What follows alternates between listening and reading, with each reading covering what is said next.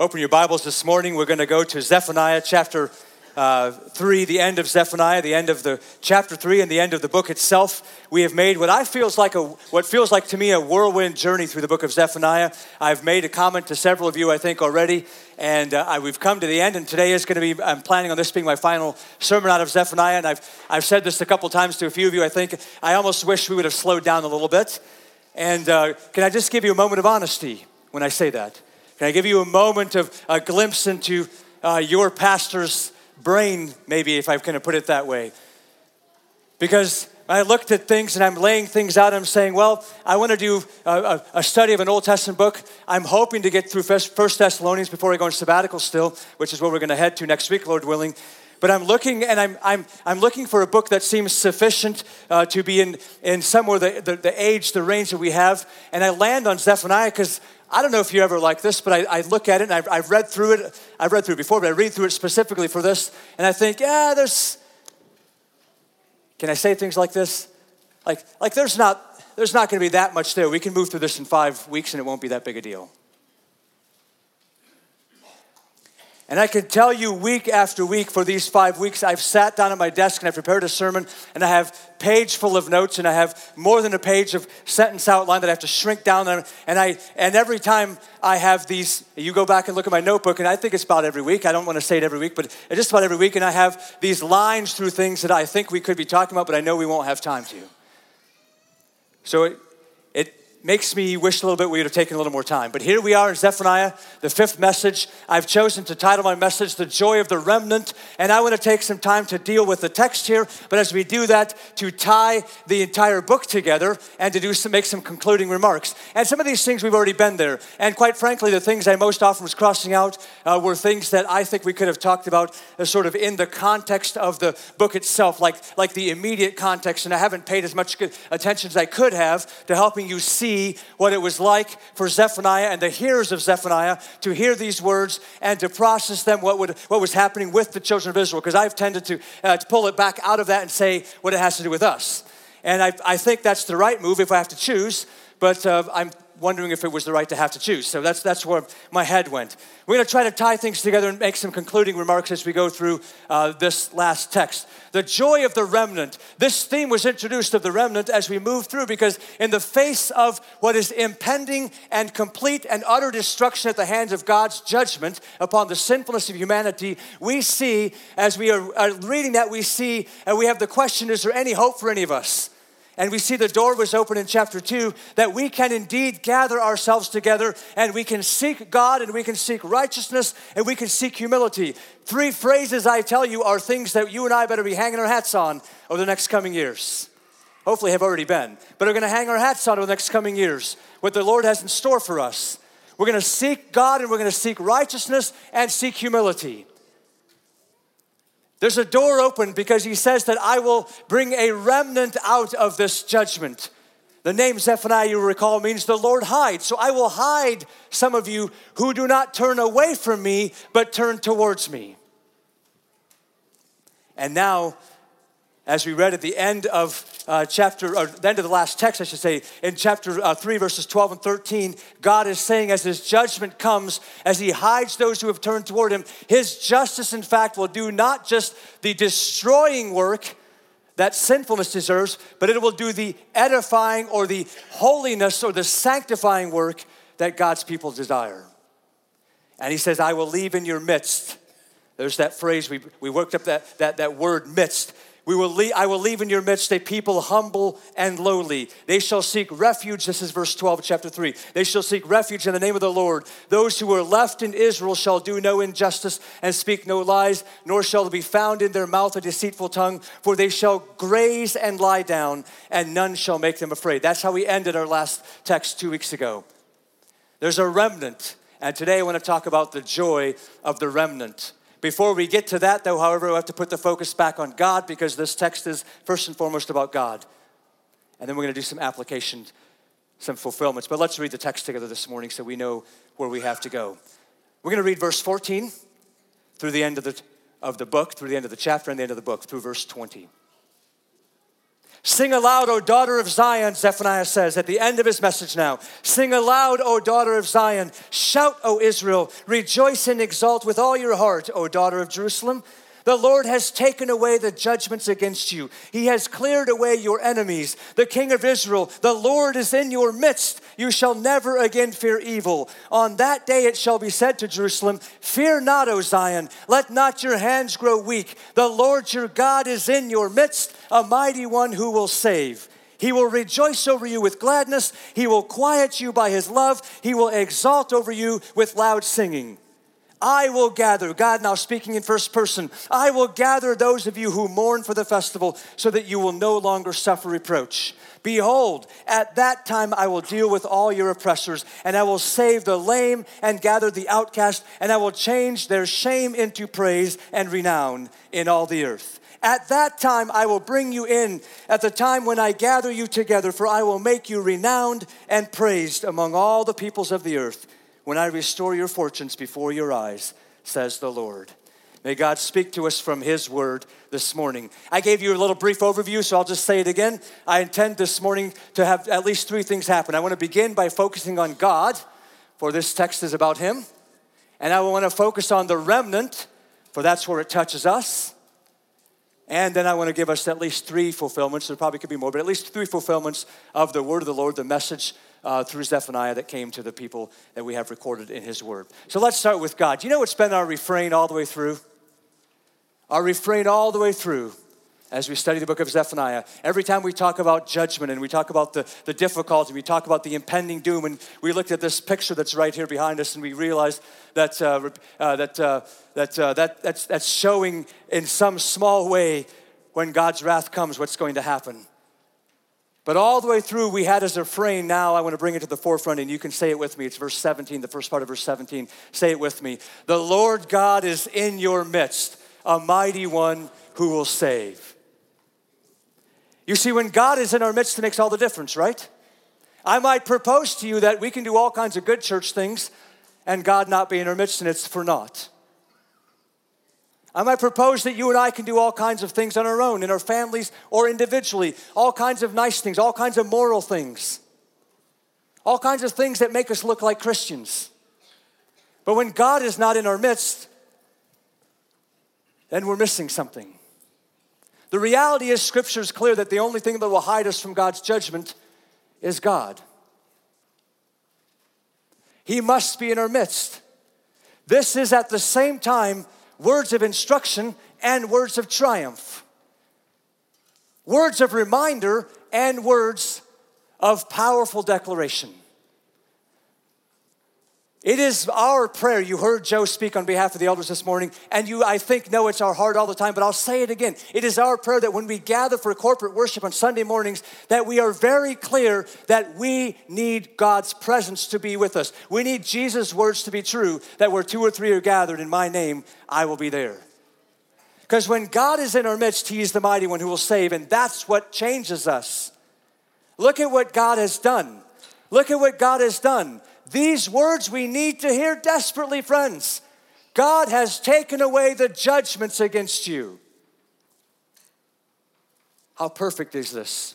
I didn't plan it this way other than when things got shuffled along the way, but how perfect is this? Because we're going to participate in something this morning that I think requires us to examine ourselves in order to participate, to make sure that we're worthy of eating and drinking, of saying, I'm joining in with Jesus and I'm joining with Jesus of his followers. So just do me a quick favor and take a little look in your own life and make a quiet little list of the judgments that could be made against you. The righteous judgments that God could make against you. Because it's only in that recognition that we see the power of what God has done. That God is a mighty one in our midst who will save. That he has taken away those judgments. He has cleared away your enemies. The King of Israel. The King is in our midst. The Lord is in our midst. And you shall never again fear evil. Listen. We could not find more appropriate words taken out of the pages that were written to people who desperately needed it centuries, millennia ago. We could not find more appropriate words for us today, could we? The King of Israel, the Lord is in our midst. You shall never again fear evil. That has nothing to do with us, does it? That has everything to do with the King. That has everything to do with God. It has everything to do with the Lord who is in our midst. Let it be sure in our minds. Let it be sure in our minds. The King of Israel, the Lord, is in our midst. Praise God. Praise God. But all these things, as I was sitting there and thinking of how great God is and all the wonderful things that I want to allow God to impress upon me, and maybe you've heard me say this before, but in my opinion, all the words we say and all the things that flow out and all the things we want to write, this is the phrase I wrote in my notes as I put out my sentence outline that I always do.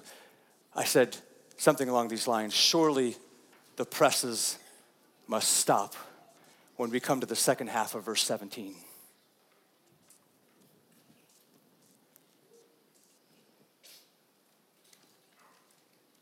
There are a few things that I could say to people who are aware of their sinfulness. There are a few things that I could say that would be more welcomed, more astounding than these words of a sinless creator God as he talks about the remnant and those who have turned to him. And if you are saved this morning, if you have followed Jesus Christ and have said, my allegiance is yours, Jesus, and I belong to you, then I want you to hear these words. Because God says that he will rejoice over you with gladness.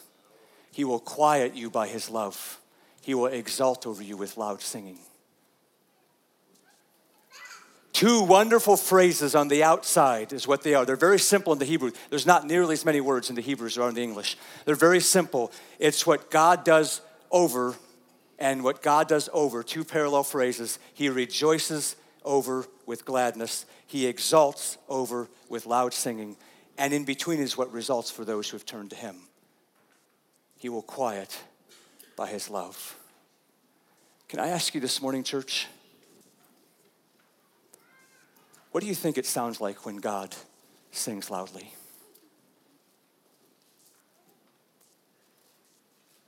What do you think it sounds like when God exalts with loud singing? What does it sound like when God rejoices with gladness?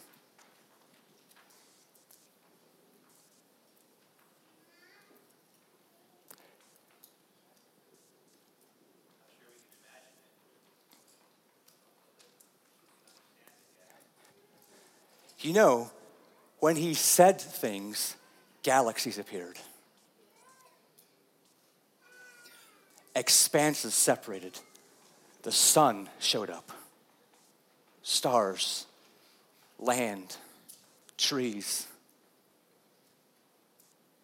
Everything we know and more than we know, more than we've discovered, more than we can fathom, down to the core of the earth and out to the extension of the galaxies. He spoke them. He said them. Genesis doesn't say that God shouted and things showed up. He spoke them. If there is such power in the spoken word of God, can you even fathom what happens when God rejoices with gladness and exalts over you with loud singing? Dare you believe that God will say that about his remnant? Dare you imagine that that is what the creator of the universe says about you when you belong to him? I don't know that there are further words we can give, brothers and sisters. Like our mouths are stopped.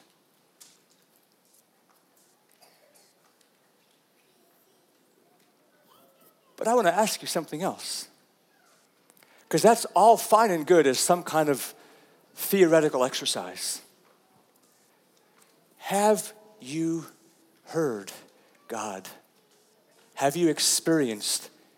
Have you known God's joy over you coming to know Jesus?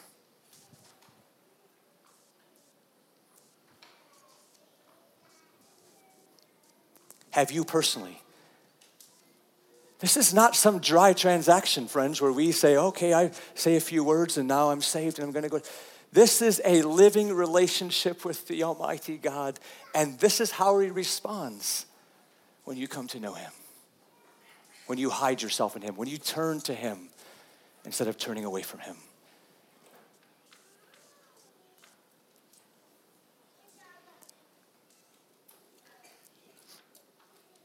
Of all the things that I might want to be anxious about and concerned about and worried about and fret about and wring my hands about and kick my feet about and throw things about and get all bothered about, of all those things, in the middle of that little line says, when you come to know God and you allow him to speak his love over you, that you get to know how much he loves you, then it does something in you.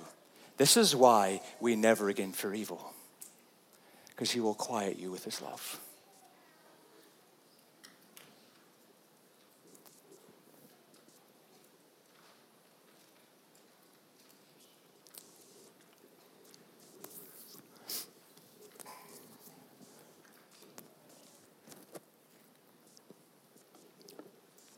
This is who God is.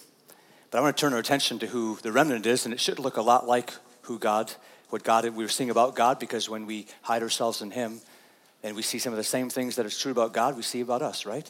Go back to verse 14 and see what the remnant is doing. What are they doing? Look, it's the exact same words, by the way. It's the exact same words. Listen, we didn't do it first. God does it first.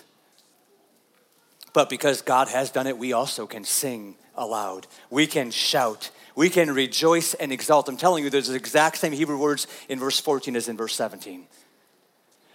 Shout, sing aloud, rejoice. Church, this is what we are called to when we recognize who God is and what he's done for us, that he will hide us from this judgment, that he will redeem his people, that he has taken away their judgments, our judgments, that he has made us be able to rest in peace, and he's made us never again fear evil, that he's made so our hands do not grow weak, so that we'll declare the glory of who is, so we no longer have shame and suffering, but we have what is in the rest of this, right? He gathers us together. We're part of the group. We belong. We're renowned and praised among all the peoples of the earth when God is restoring us, when God is doing these things. We sing, we shout, we rejoice. This is what it works in us. This is why I stand up here and I get passionate, because I think it's this, I want to be careful when I say this, but I think it's this, I was going to say a sin. I'll just say it's really a shame that we can't be more excited about what God has done for us.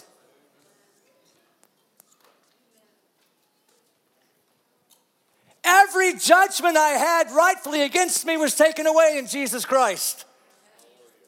That, I can't tell you anything that means more. I can't tell you anything that will have more to do in your life.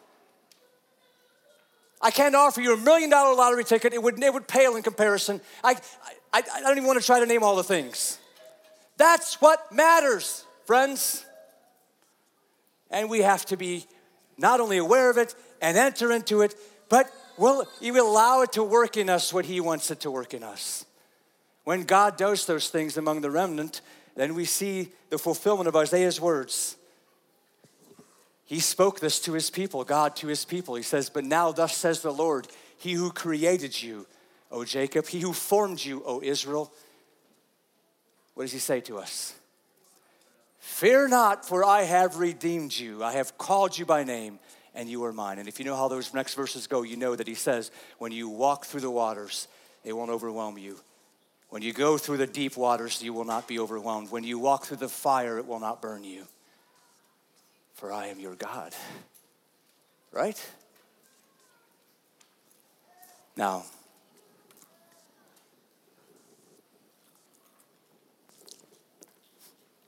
I want to come to, there's so much I want to still have you hear this morning, not from me, but from God's word. So I don't want to take any more time with any of those things that are running through my brain right now. I want to give us a chance to just see how this message from the Lord through Zephaniah matches up, or how it's fulfilled. I'm going to share at least 3 fulfillments. You could do more than that, I think, but I'm going to share the 3 that I think that matter the most. And I want to remind us as we're going to go through this that I want us to see the themes of Zephaniah, the things that the whole book has said, how they're fulfilled in these different ways. Let me remind you of those themes, that God is in our midst. And those who turn to God, to seek him, will find shelter in the face of his righteous judgment. And this remnant that turns to God and finds shelter from this righteous judgment, this remnant will see God's great joy and experience their own. There's the overarching theme I'd like you to know. God is in the midst here. He has not left us alone. He is in our midst. And those who seek God, those who turn to him, will be sheltered, will be hidden from God's righteous judgment. And that remnant will see God's great joy and will experience their own. Now, the first fulfillment I would tell you is what I would call an immediate fulfillment. Of course, Zephaniah said these words to real people who lived in real times, and they were facing real things. And as the pages of history tell us, is that when this happened, that the nation of Israel did not turn from all their wicked ways as God wanted them to, and he took them into exile. The Babylonians came and took them, destroyed their city, moved them all over the place, and they experienced 70 years of captivity. But we all know that there were those who turned to God, right? We know that there's a remnant that stayed faithful to him, and we read about them in Ezra and Nehemiah, that they got to return and rebuild the city and rebuild the temple and restore the worship of God in his temple in Jerusalem. So we know that those things happened. You know, when you read the book of Isaiah, two of Isaiah's sons, at least two that I can think of, two of Isaiah's sons were named based on the promise that these things that Zephaniah said were going to happen. That God's righteous judgment is going to come, but he hides those who turn to him, and there will be a remnant. And that remnant will see the joy of God and experience their own. Two of his sons. How would you like that, by the way, if God came to you and said, you're going to name your sons very specifically, and there's going to be a whole sermon tied up in what you name your child? I'm going to give you just a little glimpse of it, not from Isaiah's sons, but when we look at the book of Nehemiah, after the temple is rebuilt to a degree, and after the city is restored, in Nehemiah chapter 8, verse 17, we read this. Notice the themes that we have picked up on Zephaniah already. We notice this. And all the assembly of those who had returned from captivity, there's the remnant, and they're gathered together. And all the assembly of those who had returned from the captivity made booths and lived in the booths, for from the days of Joshua the son of Nun to the day that the people of Israel had, to that day, the people of Israel had not done so. And then the very last line of that verse says this. And there was very great rejoicing. But that's the reason I skipped over some of the stuff as we went through, is because there's better stuff, more important stuff for us to talk about, because there's another fulfillment that came down the road. I would call this a long-term fulfillment of the words of Zephaniah. He's not talking about just something that's going to happen with Israel and an exile and a return or a remnant there. Because as we talked about in the last message, when God's justice came about, it came through a man named Jesus who walked on the earth and fulfilled what God wanted him to fulfill. And we see the themes of Zephaniah represented on this day when surely God did pour out his righteous wrath and judgment on the sinfulness, right? And surely he redeemed and broke the power of that as Jesus went to the cross and died and bled and died and was put in the grave and came back out of that grave.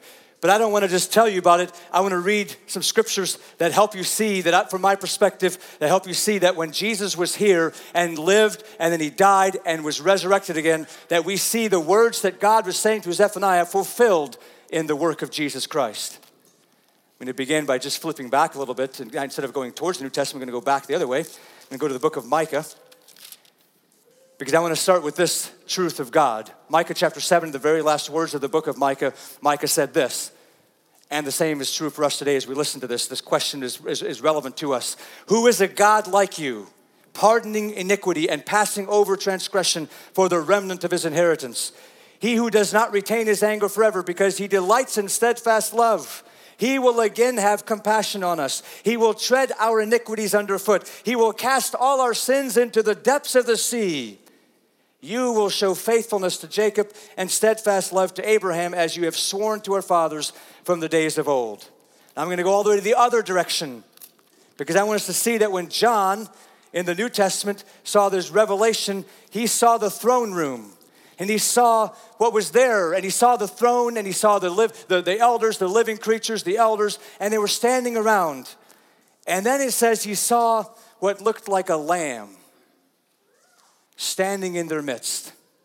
Let me read Revelation chapter 5, verses 9 to 14. Because as they gathered around this lamb who had been slain, and they were wondering who could open this little scroll that was going to contain the judgment, the record of judgment against the sinfulness of humanity. Who was worthy? But listen in verse 9, it says, and they sang a new song. You want to know the new song? Worthy are you to take the scroll and to open its seals. For you were slain, and by your blood you ransomed people for God from every tribe and language and people and nation. And you have made them a kingdom and priests to our God, and they shall reign on the earth. John says, then I looked, and I heard around the throne and the living creatures and the elders the voices of many angels. So more are added to the scene, numbering myriads of myriads and thousands of thousands. And they said with a loud voice, worthy is the Lamb who is slain to receive power and wealth and wisdom and might and honor and glory and blessing. And if that's not enough, he says, and I heard every creature in heaven and on earth and under the earth and in the sea and all that is in them saying, to him who sits on the throne and to the Lamb be blessing and honor and glory and might forever and ever. The four living creatures said, amen, and the elders fell down and worshiped.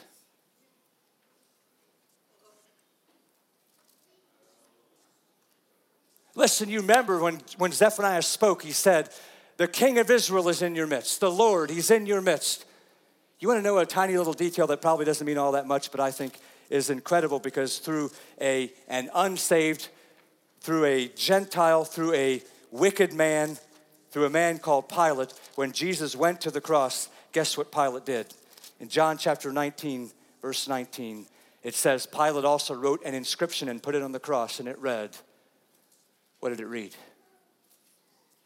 Jesus of Nazareth, the King of the Jews. You understand Zephaniah's words, right? The King of Israel, the Lord, is in your midst. He's hanging right there, right? He's hanging right there. He's in your midst. We know from Revelation again that it's not enough to call him the King of Israel, the King of Jews, right? Because when he comes again, he's going to be wearing a title that says he is the King of Kings and the Lord of Lords.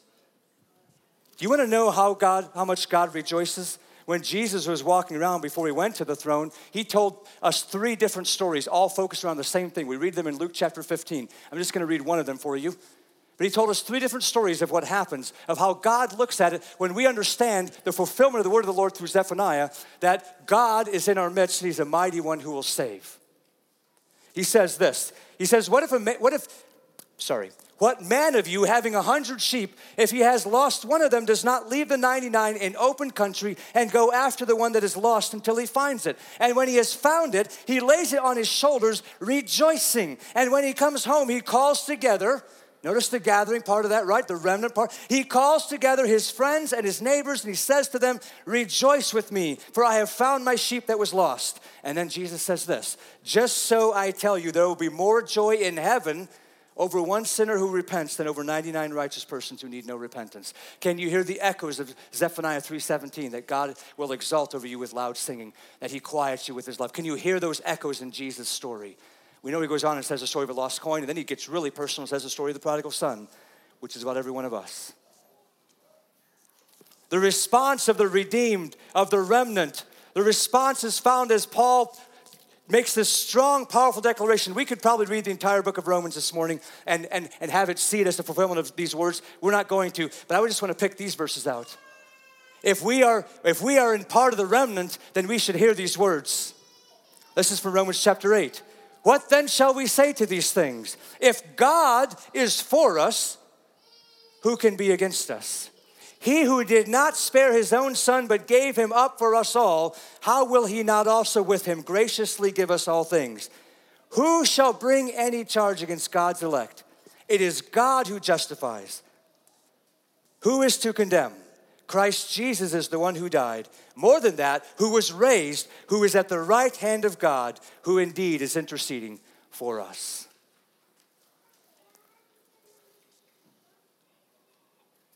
You all know the story of the cross. But I want you to see again this morning that it's a fulfillment of God's words to Zephaniah. The righteous and complete destruction of sinfulness and sinful humanity and all the things that come out of that is coming. But to those who turn to God, to those who hide themselves in him, he will spare a remnant. They will be spared from that judgment. They can be covered. It's covered by the blood of Jesus. And they will see God's great joy and experience their own. This is so they can say, I'm going to go all the way back to the Old Testament again. I want to read you these words. Isaiah chapter 51. You need to hear them. Verse 11. Listen to what it says. And the ransomed of the Lord shall return and come to Zion with singing. Everlasting joy shall be upon their heads. They shall obtain gladness and joy, and sorrow and sighing shall flee away. I can only read that verse to you because we have the Gospels and we have what Jesus Christ has done for us. But listen, as exciting as that is, I got to keep moving here. Because I got a lot more that you need to hear from God's word this morning. As exciting as that is, I think there's actually an ultimate fulfillment that's still coming. I don't think you're going to be surprised by this. I don't think you're going to caught on pins and needles about what I'm going to say. It's not some earth-shattering thing. But there's an ultimate fulfillment coming to these words of God's judgment and God's protection over those who have turned to him. God's sparing of those who have turned to him. And God's receiving of those. And God's great joy over the remnant and the great joy of that remnant. Let me just read it to you. We can't read all of it. But tucked away in Revelation chapter 12, I'm going to read one verse from Revelation chapter 12 because it's going to set the stage for what I'm going to read next. John says, I heard a loud voice in heaven. I heard a loud voice in heaven. He said, now the salvation and the power and the kingdom of our God and the authority of his Christ have come. For the accuser of our brothers has been thrown down, who accuses them day and night before our God. Let me flip over a little deeper into that text. Revelation chapter 19. If you want to follow along, I'm going to read some pretty long text here. Revelation chapter 19. You don't have to. You can just listen to it. Sometimes I think it works just as well to listen as it does to follow, but it's up to you. After this, John says, I heard what seemed to be the loud voice of a great multitude in heaven crying out, Hallelujah! Salvation and glory and power belong to our God, for his judgments are true and just. For he has judged the great prostitute who corrupted the earth with her immorality and has avenged on her the blood of his servants. And once more they cried out, Hallelujah! The smoke from her goes up forever and ever. And the 24 elders and the 4 living creatures fell down and worshiped God who was seated on the throne, saying, Amen, hallelujah. And from the throne came a voice saying, Praise our God, all you his servants, you who fear him, small and great. And then I heard what seemed to be the voice of a great multitude, like the roar of many waters, like the sound of mighty peals of thunder, crying out, Hallelujah, for the Lord our God, the Almighty reigns. Let us rejoice and exult, and give him the glory, for the marriage of the Lamb has come, and his bride has made herself ready. It was granted her to clothe herself with fine linen, bright and pure. For the fine linen is the righteous deeds of the saints. Verse 9, and the angel said to me, Write this, Blessed are those who are invited to the marriage supper of the Lamb. Is that us? Is that us? Blessed are those who are invited to the marriage supper of the Lamb. And he said to me, These are the true words of God. Then I fell down at his feet to worship him, but he said to me, You must not do that. I'm a fellow servant with you and your brothers who hold to the testimony of Jesus. Worship God, for the testimony of Jesus is the spirit of prophecy. John says in verse 11, Then I saw heaven opened, and behold, a white horse. The one sitting on it is called Faithful and True, and in righteousness he judges and makes war. His eyes are like a flame of fire, and on his head are many diadems, and he has a name written that no one knows but himself. He is clothed in a robe dipped in blood, and the name by which he is called is the Word of God. And the armies of heaven, arrayed in fine linen, white and pure, were following him on white horses. From his mouth comes a sharp sword with which to strike down the nations, and he will rule them with a rod of iron. He will tread the winepress of the fury of the wrath of God the Almighty. Seeing echoes of Zephaniah in this? On his robe and on his thigh he has a name written, King of Kings and Lord of Lords.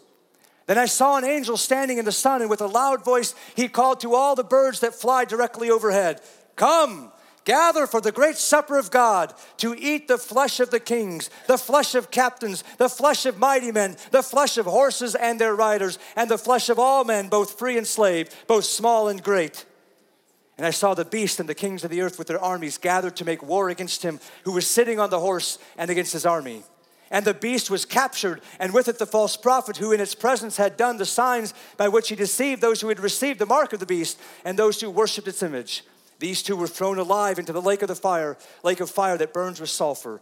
And the rest was slain by the sword that came from the mouth of him who was sitting on the horse, and all the birds were gorged with their flesh. And listen, it's not exciting reading, isn't it? It's not stuff we are relishing, but neither was Zephaniah. I will come and utterly destroy everything that's on the earth. There's some more text there. I got to keep jumping. I got to keep moving. I want to flip over to Revelation 21. You see the reign of Christ. You see the defeat of Satan, which, by the way, is actually quite anticlimactic in the end, right? After this epic setup of battles, and you read one little verse that God just well, what does it say? He'll be released, and then fire came down from heaven and consumed them. The devil that had deceived them was thrown into the lake of fire and sulfur. After all these epic struggles we think we have, that's the power of God. It won't even be a fight. Revelation chapter 21, I want to move to this now because I want to I want us to see the joy of the King and the joy of the remnant.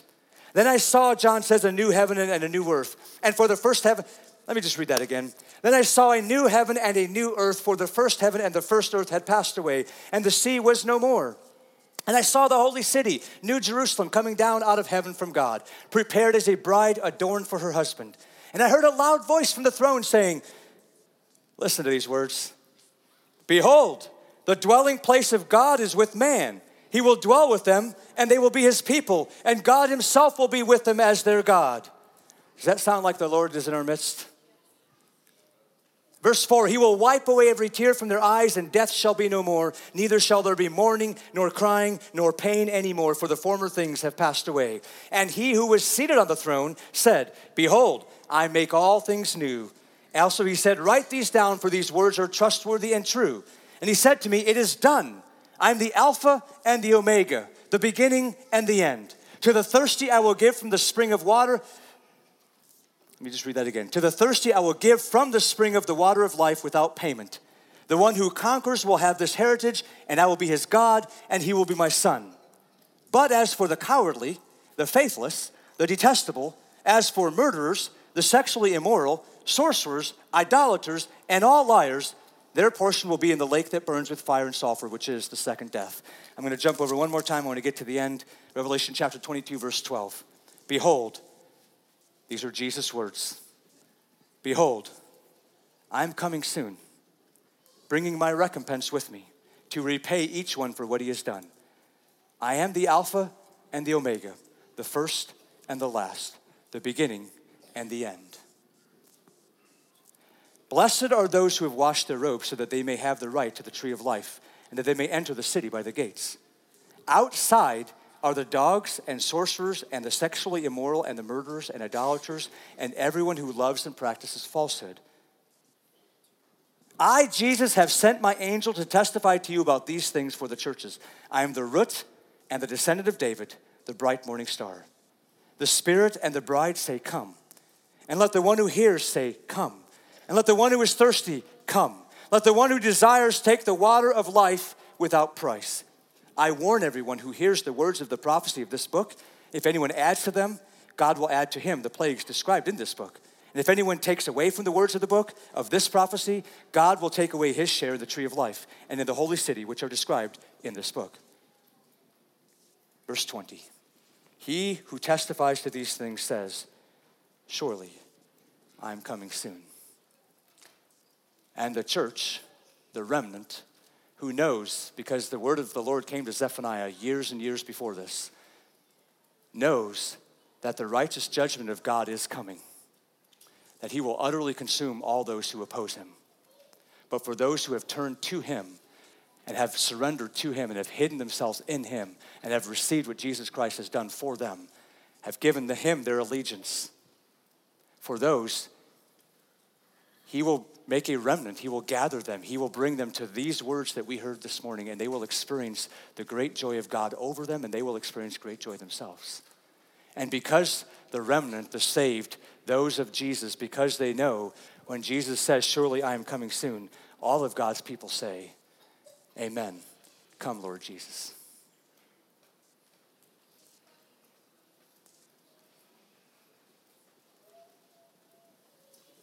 I tried to be very careful this morning, so I want to be careful not to say too much else.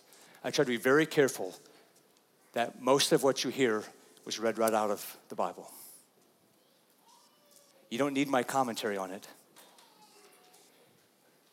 You need to pay attention to it. You need to let it roll around in your heads and your hearts, and you need to ask the Lord whether you are ready for the day that has been described. And amazingly, by God's sovereignty and his good grace to us and things that we don't deserve, this morning, as you have an opportunity to make sure that you are ready, you also have an opportunity to then participate in the body and the blood of Jesus Christ with the saints. I think that's pretty sweet. God, thank you so much for Zephaniah, the words that came through Zephaniah. Thank you for how your word is fulfilled and will come true. Thank you that we have seen layers of that fulfillment, but thank you that there is a fulfillment coming. And as we finish out this service this morning, I pray that we may do so just with joy, that we may hear you exalting over us with loud singing, that we respond with our own joy, that we are so grateful for what you've done. Of course, all that is based on the fact that we've spent time making sure that we really have turned to you, that we're seeking you and seeking to be right with you, seeking to be humble before you, that we are asking you, Jesus, to cover us. Hide me, O thou great Jehovah. We give you praise and glory and honor in Jesus' name. Amen.